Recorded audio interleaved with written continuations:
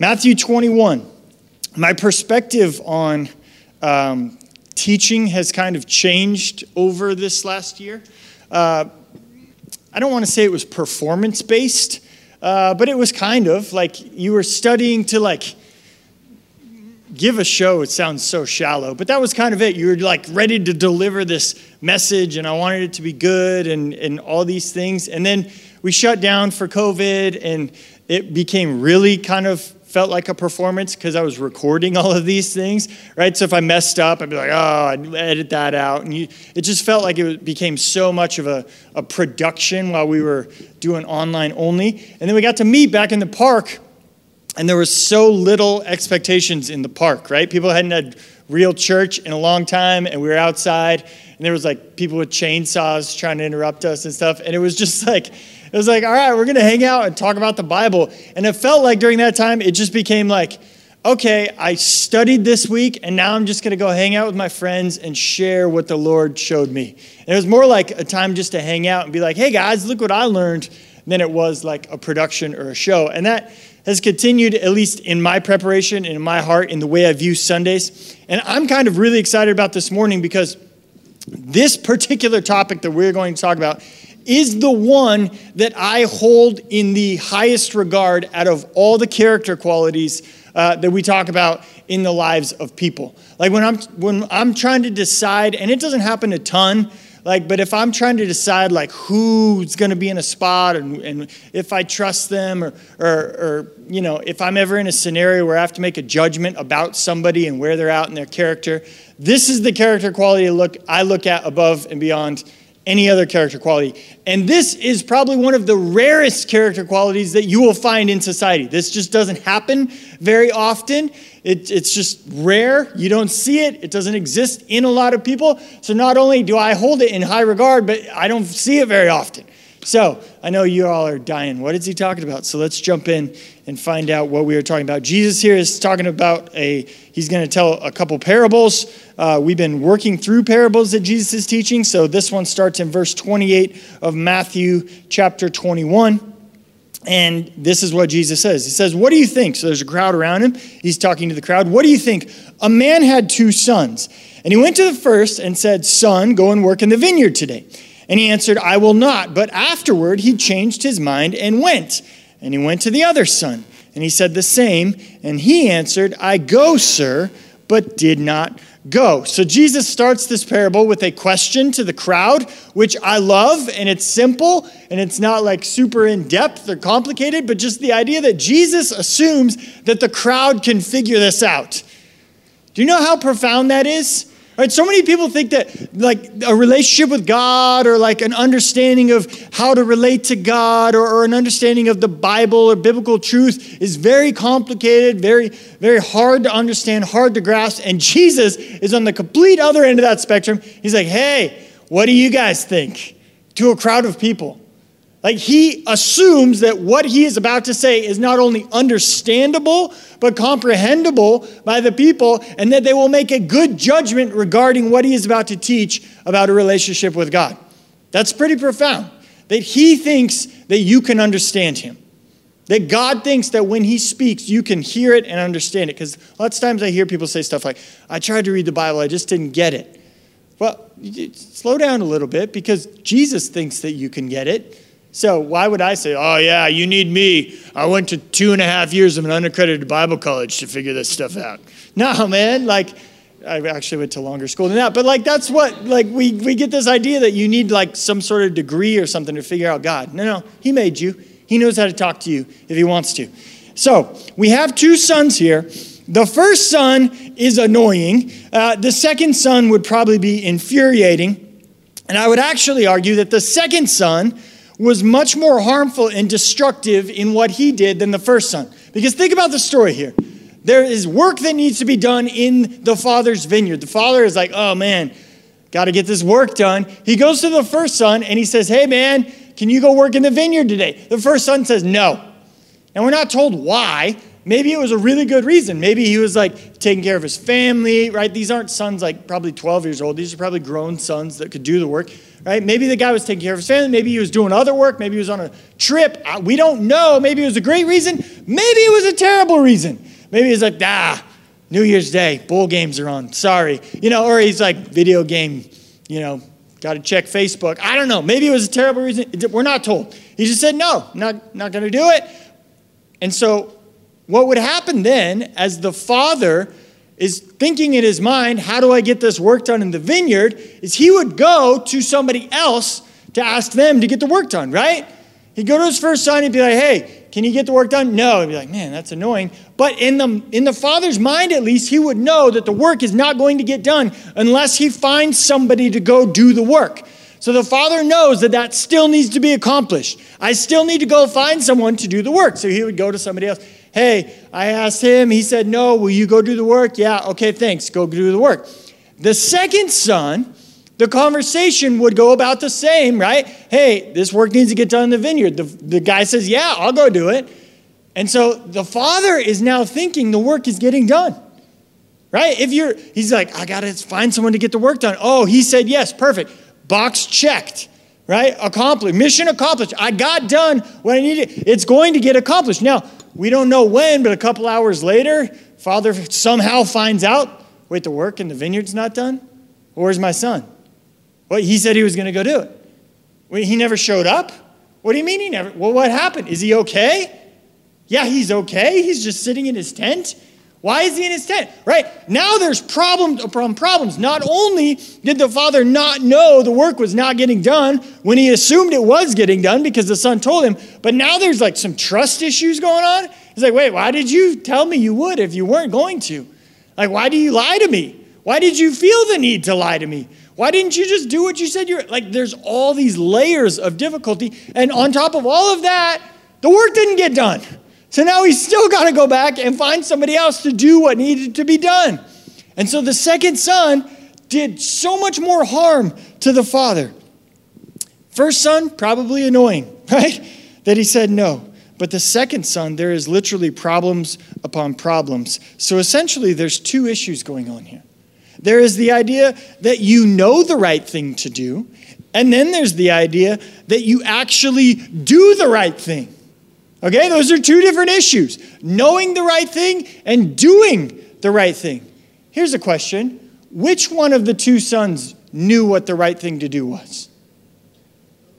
Both of them. They both knew what the right thing to do was, right? The first son knew because after he said no, he thought about it and he's like, you know what? I should be out there working. I should have done what Dad asked. And so he goes and does it. So he proves that he knew the right thing to do was to go do the work because he changed his mind and goes and does it. The second son also knew that the right thing to do was to go do the work. Why? Because he said yes. When Dad asked him, he said, yeah, I'll go do that. Why did he say yes? Because he knew he should. But that's not the question Jesus asks. And I think that's interesting that it's not the question Jesus asks, because many times we base our Christianity, or many times religious people base their relationship with God on knowing the right thing to do. But knowing the right thing to do is of zero value if you don't actually intend to do it. Let me say that again. Knowing the right thing to do does not help anybody, including you, if you don't go out and do it. And lots of times this happens in church, right? You come, you hear a message, you're like, I know what I got to do. That will not help you unless you go do it. People go, oh yeah, that was great, Pastor. Yeah, if you go do it. If not, it was a complete waste of your time. Knowing the right thing to do doesn't help anybody if it doesn't lead to action. The issue is not which one knew the right thing to do. And we understand this in every area of life. Why are we all not in as good of shape as we want to be? Is it because we don't know the right thing to do? No! It's because we don't do it. Right? Because it was Christmas and we wanted a cookie and a caramel and a Tim Tam Slam. If you don't know what that is, Google it. It's from Australia. They're incredible. Right? The reason that we aren't in good shape is because we don't do the things we know to do. We eat more than we should, and when we should be out doing something active or exercising or something like that, we're sitting on the couch, like, eating more. Right? That's why we're not all in as good a shape as we wish we were. It's not because we don't know enough. It's just because we don't do enough. And that works not only in that physical aspect of our life, but in our spiritual life as well. The problem is not that we don't know enough. In fact, the problem in your life very rarely, like 99 times out of 100, is not that you don't know what you should do. The problem is actually doing what you know. And so, the question that Jesus asked is not which one knew the right thing to do. Look at what the question is. Verse 31. Which of the two did the will of his Father? And the crowd answered, remember, Jesus thinks the crowd can grasp this, which they do. They said, the first. The first one, obviously, because the first one actually got work done in the vineyard. So both of the sons knew what to do. Only one son actually did the will of the Father. Only one son is actually doing what he knows he should be doing. And as a Bible believer and a Jesus follower, doing the will of the Father should be a priority in our lives. And yet, surprisingly, even within the church, which is why Jesus is teaching this message to this particular group of people, which we'll talk about in a second, even within the church, doing the will of the Father is surprisingly unimportant. It is very rare to find somebody on planet Earth whose greatest priority is to do the will of the Father. Just think about it in your own minds. Think about the people you know. Think about your own family, right? Could you say that you or your family or the people you know, like how many of them, like the most important thing to that family, that person, that couple is doing what God wants them to do? Like if God wanted them to sell everything and be in Africa in 2 weeks from now as missionaries, I could totally see them doing it. That list is pretty short, right? That list is pretty short. Now, I'm not here just to make you all feel terrible, but I am here to teach what Jesus taught and say that doing the will of the Father is surprisingly unimportant to people who claim to follow God. But making you all do more or feel like you should be doing more for God is not the point of Jesus' message. Look at the application that Jesus points out, okay? And the conclusion he draws. Jesus said to them, truly, end of verse 31, truly I say to you, the tax collectors and the prostitutes go into the kingdom of God before you. For John came to you in the way of righteousness, and you do not believe him. But the tax collectors and the prostitutes believed him. And even when you saw it, you did not afterward change your minds and believe him.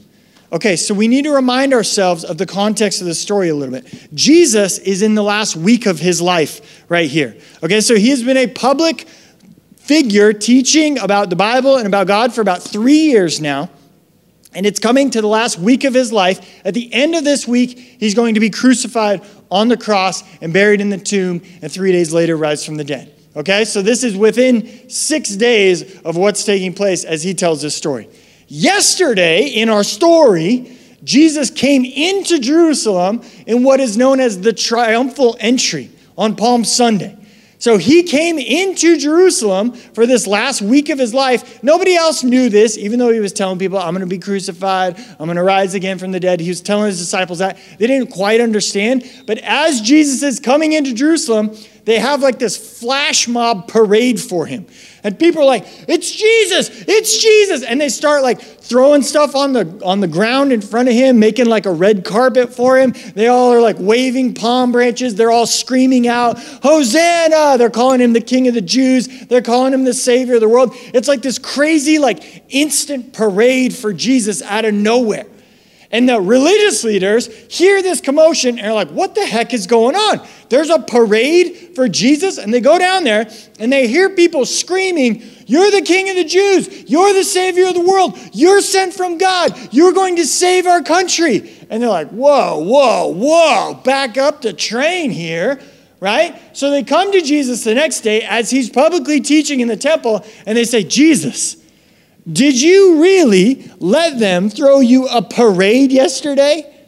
Did you really let everybody say you are the Savior of the world, that you are the King of the Jews, that you are the hope for all people? Did you really? Who gave you this authority?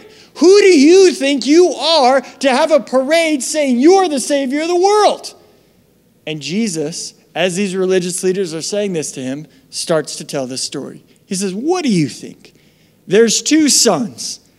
Right? And then he gets to the end of the story, right? And I just picture these religious leaders in the front of the crowd, really angry faced, right? They're sitting there in their fancy robes, because that's how they did it in those days. They had these big chain necklaces, like rappers for God, right? No, not rappers, but they're like fancy, right? They were supposed to be religiously directed. And they had, religion even in 2021, right? Some religions, the bigger and the fancier your hat, the most important person you are. And so they had these huge, crazy hats and chain necklaces and robes and dangly things off their robes and medals, all this stuff. And Jesus looks at him and he says, prostitutes are getting into heaven before you. That's pretty heavy, right? Like, Jesus, shots fired, bro. Like, prostitutes are getting into heaven before big hat guy. Like, just picture Jesus standing in front of the Pope and being like, hey, prostitutes are getting into heaven before you. Whoa. That is heavy. That is really heavy. So what is it that the religious leaders were missing that Jesus says the prostitutes were understanding and therefore was getting them into heaven? Well, look at verse 32. It says John. Now, you're like, who's John? John the Baptist. Okay, so if you didn't know who John the Baptist was, John the Baptist was sent by God ahead of Jesus a couple years prior, right? And so John the Baptist was going around Israel preaching, saying, repent, the kingdom of heaven is at hand, the Messiah is coming. And that was John the Baptist's main message. Repent, repent, repent, repent. Repent's not a word we use a ton, but repent means to turn around. So you're going this way, you turn around, go a different direction. You realize, hey, I'm on the wrong road. I got to turn around. That's repentance. So John the Baptist was saying, repent, repent, repent. And what happened was the prostitutes and the tax collectors were hearing that, and they were realizing, I'm on the wrong road. I'm on the wrong road. I should be going the other way. And they were doing it. And that is what actually Jesus is celebrating in this parable. This little story about the two sons. We're in a bottom line society. I get it. We're all about, drive and ambition and getting things accomplished and America, right? We get stuff done. But that is not what this parable is about. It's not like, hey, one son got stuff done and the other didn't. No, it's actually one son was humble enough to repent. He said no at the beginning, but he went and changed his mind and went and did the work. That is what is important about this parable, is that he was humble and that humility led to repentance. I told you at the beginning of this sermon that this is the most important thing. This is the most important thing I look for when we're talking about hiring someone or putting someone in leadership or taking someone on a mission trip or trusting someone. I look for humility and examples of repentance. Have I seen a place in their life where they were going a direction, the Holy Spirit convicted them, and they said, you know what? I need to stop doing that and go a different way, because it's unbelievably rare. It's unbelievably rare. And what Jesus does is he points out this interesting dilemma. Is the prostitutes were going this direction. They heard John the Baptist say repent, and they said, hey, we're going to go the different way. The religious leaders heard John the Baptist say repent, and they're like, nah, we're good. We're good. And then Jesus says at the end of verse 32, he says, even when you saw the prostitutes turn around and you saw them change their lives and you saw the fruit that was coming from it, you didn't turn and change. You didn't start going the different direction. You wouldn't admit that you were wrong. And so Jesus says that is the problem. You won't turn around. God can't get your attention. You can't hear him. You're going this direction. And he said, turn around, bro. And you're like, nah, I'm good. I'm religious. I got a big hat. I go to church every Sunday. I have a Bible. I got a bunch of Bibles. I know what they say. I don't need to turn around. If that's your attitude, Jesus is warning you this morning. Jesus is warning you this morning. And it's crazy because the line that Jesus draws is not between good guys and bad guys. It's not between religious people and irreligious people. It's not between moral people and amoral people. It's not between rule followers and rule breakers. The line is between the proud and the humble. The line is between the repentant and the unrepentant. The people who God has enough of their attention that when he speaks, they will actually turn around, that they're in, and the people who never turn around are out. And we talked about this 2 weeks ago when we were talking about the parable of the prodigal son.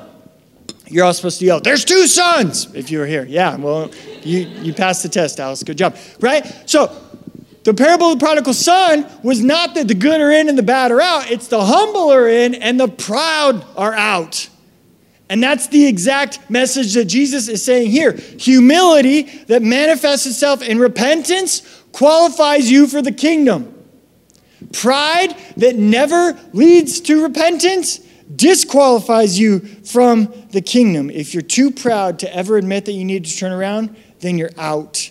This is what Jesus is saying to these people, and he tells another story to illustrate his point. Look at verse 33. He says, "Hear another parable. There was a master of a house who planted a vineyard and put a fence around it and dug it into a winepress in it and built a tower and leased it to tenants and went to another country.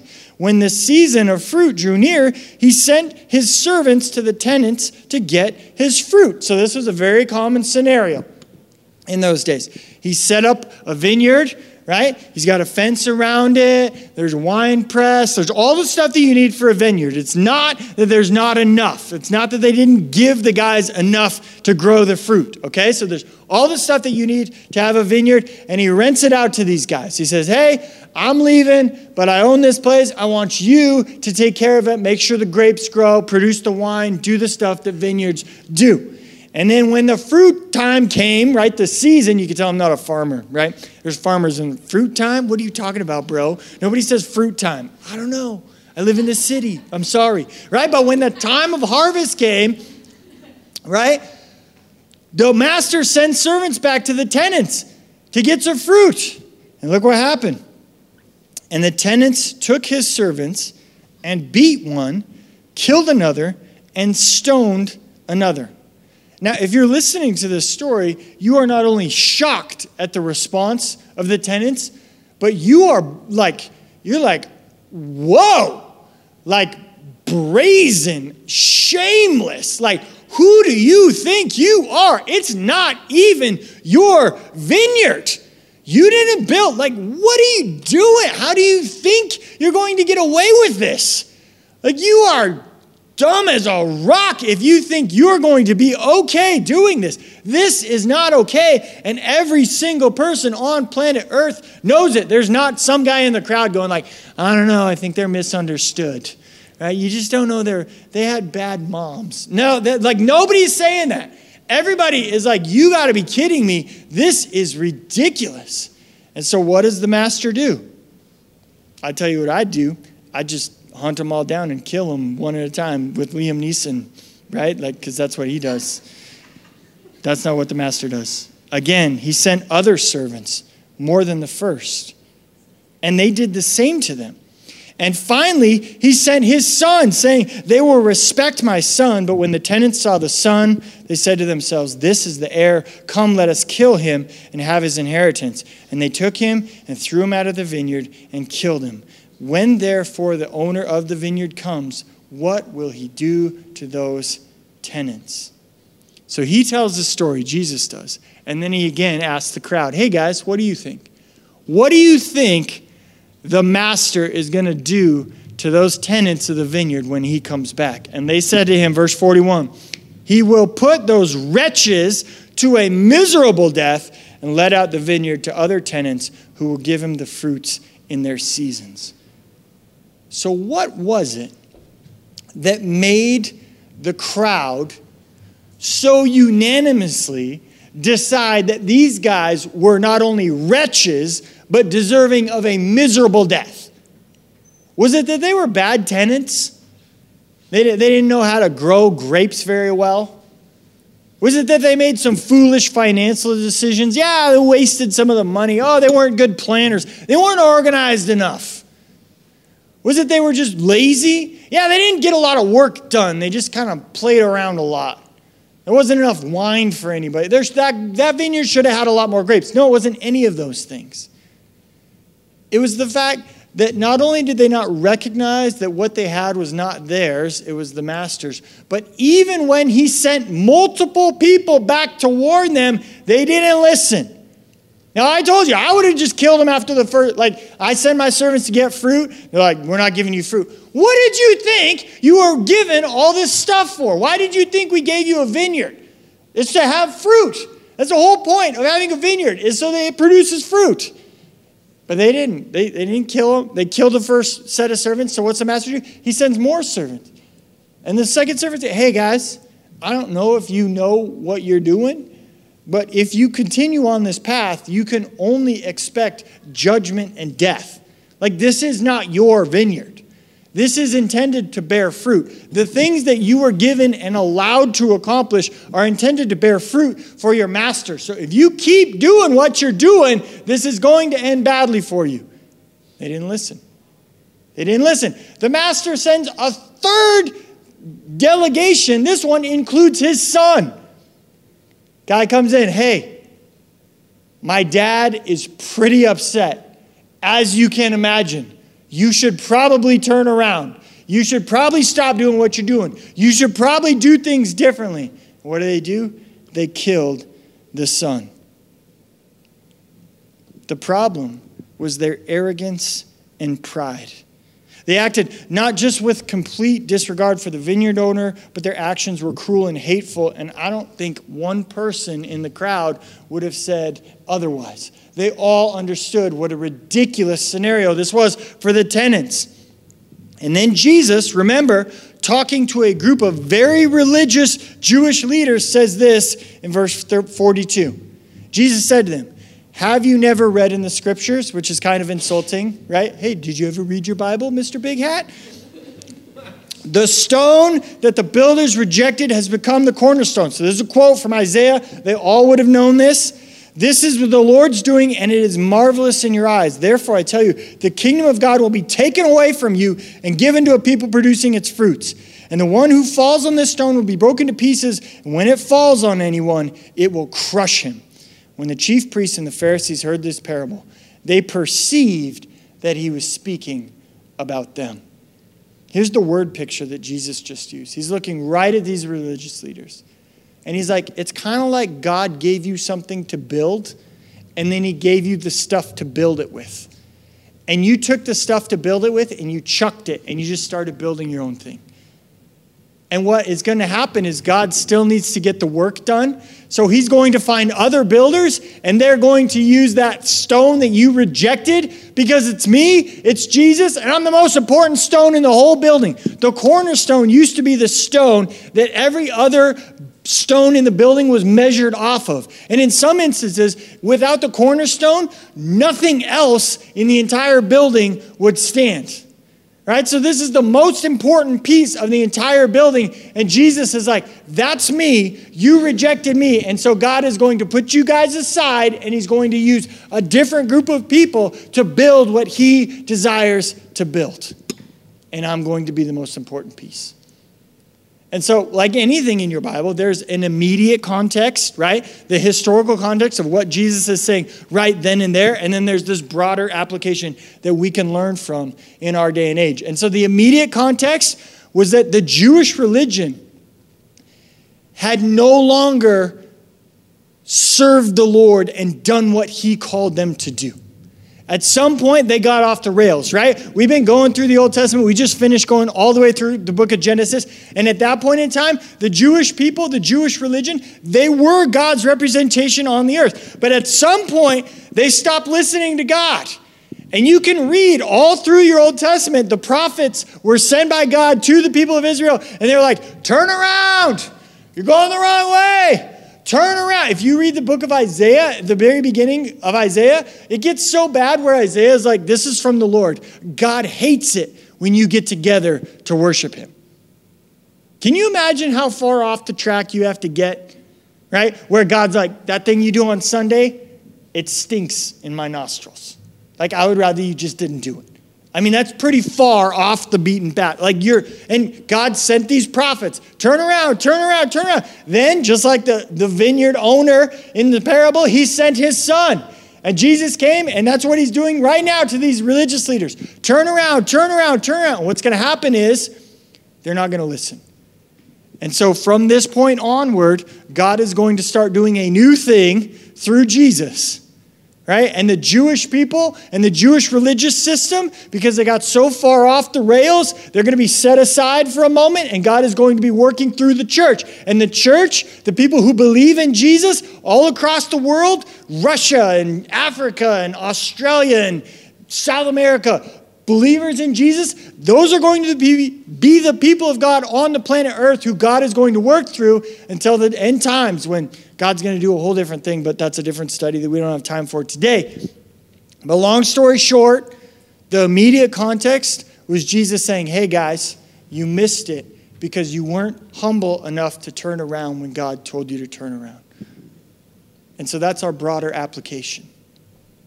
Yeah, we're not in this giant religious system today.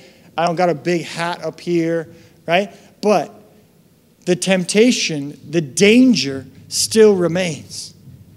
The people who go to church, which is, you all showed up to church this morning, good for you. The warning is that it becomes super easy to just fall into this routine and stop listening to the Lord. To where if he told you to turn around, he can't even get your attention any longer. Because you're just convinced that you got it all figured out. You're convinced that you don't need to turn around. You're convinced that you are doing the thing that you need to do, and so God would never need to change your direction. And I'm telling you, that's prideful, and if you're going by this, that puts you on the outside looking in. Remember, what Jesus is teaching is that the proud are out and the humble are in. And just to be really clear, the pride of humanity is not limited to people within the church or within a religious system.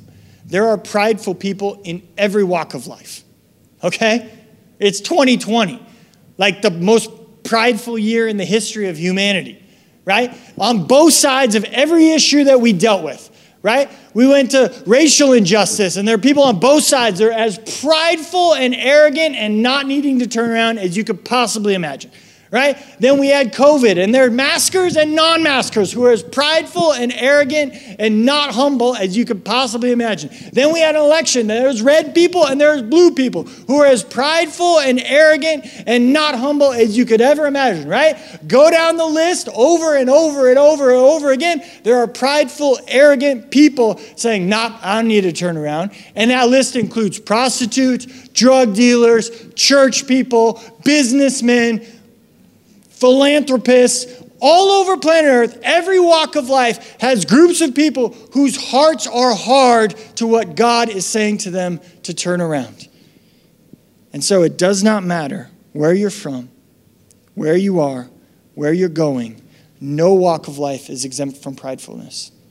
No walk of life is exempt from unrepentance. Every corner of the globe, there are people who refuse to give up their sin just because of what the Bible says or what the Holy Spirit is convicting their heart of. So the picture that he uses in verse 44, he says this: the one who falls on this stone will be broken to pieces, and when it falls on anyone, it will crush him. So he's talking about this cornerstone. He says the stone that the builders rejected, this group of builders in the religious system that the Jews had set up, they said, we have no use for Jesus. And then God's actually going to build this incredible thing out of Jesus, using Jesus as the main piece. And then he changes the picture a little bit. He says, that cornerstone, that most important piece, you got two options. Either you fall on it in humility, or it'll fall on you in judgment. Either you rest on the rock and you go, you know what? I do need to change. It's not me. It's God that is given every good thing that has ever come from my life. And with humility, you rest upon God. And what happens in that moment is you'll be broken to pieces. I promise you. You come to church and you listen to what God has for you, and you will feel it. The Holy Spirit will literally, I can't even say it a different way other than break your life to pieces. And you're like, that sounds terrible. It is terrible, but it's kind of awesome at the same time. How many people know what I'm talking about? Right? You get in that spot and you're like, nothing of what I've done has worked. It's all nonsense. It all has ended in crazy disaster. And yet God is still good and loving and gracious and faithful. And because of him, I have hope. That's what he's talking about. That experience right there of humbling yourself before the Lord and realizing there's nothing good within you. And yet, because of God's goodness, you still have hope in a future. He says, or you could do the other thing and be like, I don't have anything to be sorry for. And God says, all right, you want to play that game? Let's start checking boxes off the list. Have you ever lied? You ever done something you know you shouldn't do? Ever done anything to hurt anybody else? Right? And like 3 in, we're like, oh crap, this is going to go bad. Yeah, it's only going to get worse. That's why the picture he uses is of a cornerstone crushing somebody. Like there is no hope of survival if you want to pridefully go to the judgment. It's just not going to work. There's not a person on planet Earth who's like, I do the right thing every single time. Even the most prideful people on planet Earth are like, yeah, I screw up a lot. Nobody is like, I know what I should do and I follow it through to the T all the time. And if you are delusional, right? Everybody knows they mess up. And that is what Jesus is saying. He's saying, if you want to go on your own merit, the judgment of God is going to crush you. Just like that master coming back and be like, hey, I gave you life. I gave you ability. I gave you stuff. Where's the fruit? Where's the fruit? Did you ever repent? When I told you to turn around, did you ever listen to me? All you can expect in that moment is judgment. So as we close here, here's the question you can ask yourself. When was the last time you turned around just because God told you to? When was the last time you turned around just because God told you to? You were going one way, you read your Bible, or maybe you prayed, or maybe you talked to someone, or maybe you just came to church and the Holy Spirit was like, poof, put its finger on that thing. Some of you know that experience. You're like, I got to do the thing God wants me to do. And you turned around. If God wanted to change something in your life this morning, could he? Does he even have that access? If God was like, I want you to change this, and you wouldn't listen, that should be a giant red flag. And look at where Jesus finishes. Verse 45. It says, when the chief priests and the Pharisees heard his parables, they perceived that he was speaking about them. They're like, talking about, I think he's talking about us. Wait a second. You talking, like, yeah, he's telling you like how messed up the thing you're doing is, that God's shouting at you from heaven to turn around. And you're like, I think he might be trying to tell us something. Yes, he's trying to tell you something. The whole point of you being alive is fruit. Right? We talked about our purpose as a church. We help people know God, find freedom, discover purpose, and make a difference. The whole point of it all is make a difference. We might have that slide. Can you throw that slide up there, Brandon? It might be up there if he finds it, right? We talked about that first parable, the parable of the sower. Like, bearing fruit is the point. Do you have the one with the little plants on it? Yeah, look at that guy. High five to the sound guy. The whole point of all of this is to bear fruit.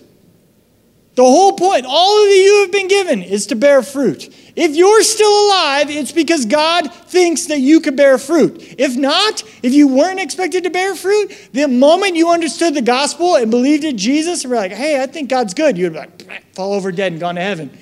There's no reason for you to be alive again unless it's to bear fruit.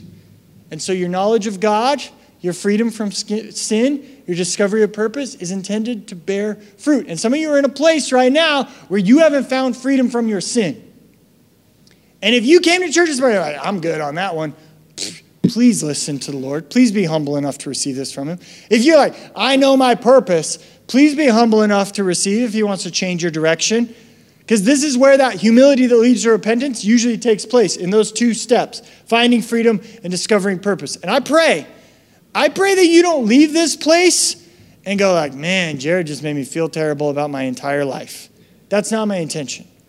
My intention is that a month from now, a year from now, 20 years from now, that you heard this and didn't hear it as just a guilt trip from some guy who was reading a Bible passage, but you heard this as motivation to bear fruit.